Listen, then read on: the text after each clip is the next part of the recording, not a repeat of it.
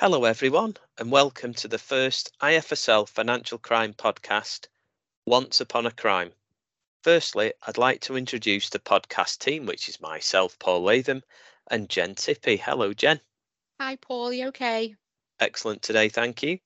So, Jen is a compliance analyst working within our compliance team, and we'll also have some special guests in this series to share their knowledge relating to preventing financial crime.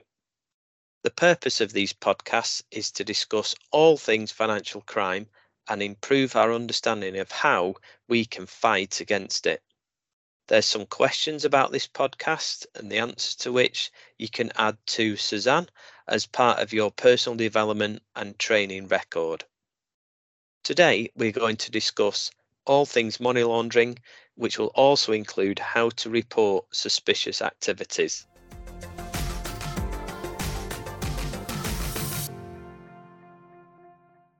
So let's start with the basics. Jen, could you explain to our listeners what money laundering is? I certainly can. Money laundering refers to the process of hiding illegally obtained money by passing it through a legitimate financial system.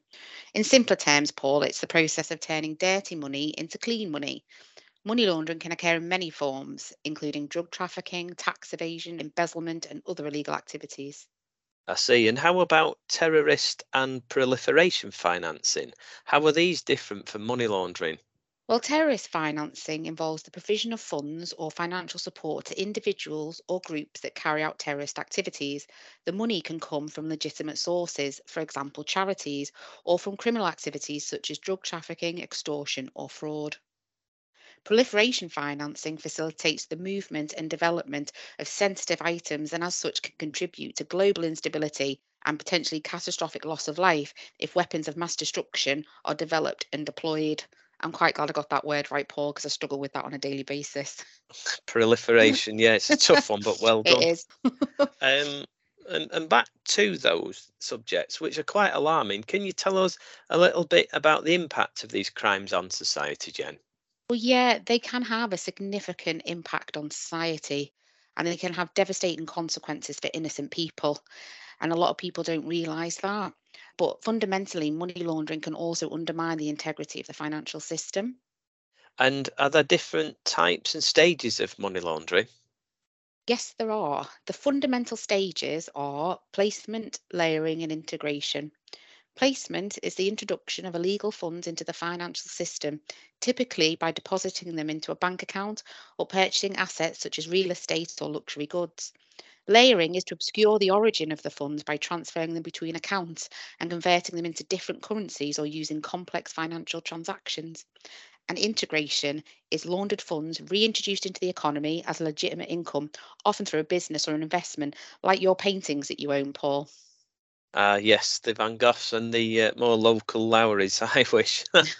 Nice. So, Jen, can I ask you, how has this process changed in recent times? Well, one major change has been the impact of new technologies. For example, cryptocurrencies have emerged as a popular tool for money laundering because they allow for anonymous transactions that are difficult to trace.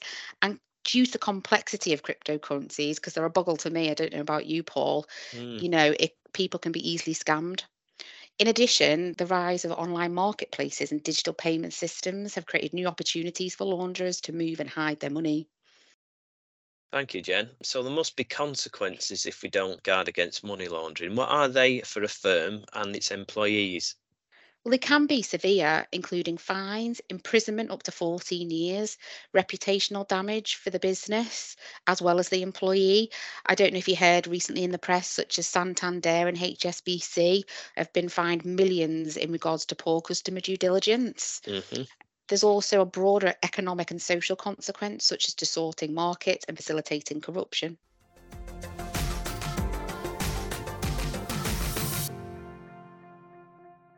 Right, now we've covered the basics. How can money laundering be prevented? Well, as a firm, we refer to regulations that provide guidance and support how to achieve effective controls in the prevention of financial crime. So these consist of the Money Laundering Regulations 2017, the Proceeds of Crime Act, or what we call POCA, the Financial Action Task Force, and JMLSG, the Joint Money Laundering Steering Group. The last two give us guidance on how we can implement these regulations. However, the key to this prevention is customer due diligence and know your customer. That's right. And there's also the FCA, the Financial Conduct There Authority, is which we both indeed, know. Paul, there is Yeah, indeed. How awful yeah. that I didn't mention that. That's No, me out of a job. it's fine. No, you're doing well. There's lots to remember there. Thank you, Jen. So, can you expand a little, please, on what is meant by customer due diligence and know your customer? I can indeed. The overall aim of what we call KYC and CDD is to reduce the risks associated with financial crime by verifying the identity of customers and assessing the risks associated with doing business with them. For example, we verify a person's identity via their documents that they provide or electronically screen them. We assess the risks involved in the business relationship with the customer, including the nature of the business, the source of funds and wealth, and the level of transactional activity relating to that customer. We also identify and verify the beneficial owner via Companies House. And this is the big thing within compliance and regulation at the moment is the importance of understanding the beneficial owner. We screen for politically exposed persons, adverse media, sanctions. We also maintain accurate and up-to-date records. And finally, we continuously monitor the customer to identify any suspicious behaviour or transactions. It is important to note if a customer is deemed high risk, for example, a politically exposed person, or a customer based in high jurisdiction, enhanced due diligence is required, Paul. It involves gathering additional information and conducting a more in depth investigation. Thank you very much for that, Jen. So, a Not a lot of problem. in-depth work there. And Yeah. just for the benefit of everyone listening, politically exposed person, we're talking like members of parliament, high Oh, prominence yeah. figures. So, Yeah, Tony Blair would still be classed as a PEP. yeah, Our Prime Minister, for example, is definitely a PEP. yeah, So it's someone who is basically open to corruption and in the role yeah. that they have due to their public service, for example. That's right. And it's not them as individuals, it's just they're the sorts of people who do get approached rather than you and Yeah, I. and that in turn makes it higher risk for the business, hence why we have to do some more due diligence on them. Thank you. Excellent that. So, with investments then and money laundering, any suspicions or sometimes known as red flags, should they appear, what are they really to do with investments, Jen? This list is not exhaustive, Paul, but some of the main things are unusual source of funds, a customer who is overly aggressive and reluctant to provide information, such as the source of funds. I find that is definitely a real red flag in my experience within financial crime. Unusual transactions that are out the norm of the customer, high jurisdictions such as Russia and Iran, orders that are placed shortly before a significant market event, unable to identify the ultimate beneficial owner due to a complex business structure, using shell companies to disguise the ownership of assets. For example, you may have seen in the papers recently the Panama Papers, and this highlighted a lot of businesses that were hiding money offshore. Thank you, Jen. And so, let's say if an employee were to become suspicious, they see a red flag or two, what's their obligation? Okay, it is the obligation of an employee to report knowledge of, have suspicion, or have reasonable grounds to suspect money laundering. An example would be the company's CEO might be involved in fraudulent activities, but they don't have any solid evidence to support their claim, but they're suspicious. Another example would be financial discrepancies found during an audit and the testimonies given by multiple employees that have reasonable grounds to suspect that the embezzlement might have occurred within that company. Does that make sense, Paul? It does. Thank you. Wonderful. I would also stress once an employee has reported their concerns, they have fully satisfied their statutory obligations. Excellent. So, you mentioned employees reporting their concerns. How do they Mhm. do this? Okay, first, an initial investigation is to be completed by the employee, reviewing all the evidence available. If the employee still has concerns after the internal investigation, it is to be referred to the compliance team for the money laundering reporting officer to review and establish next steps, and if this needs to be reported externally. The general terminology for this, Paul, is internal suspicious activity report, a SAR, or a suspicious transaction and order report, a STOR, if the concerns are related to market abuse or insider dealing. But lastly, it is crucial for all of us to be vigilant and report any suspicious activities.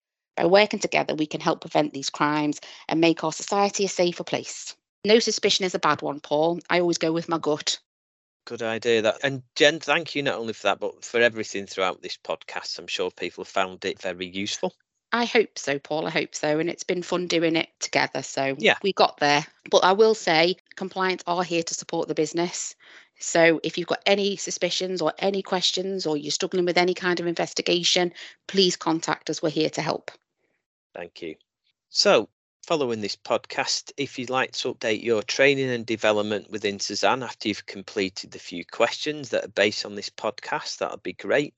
And just as a reminder, to report any suspicions of money laundering you may have, please send them through our mailbox, which is compliancedepartment@ifslfunds.com. And if you do have any questions related, please do get in touch with us, as we are here to help.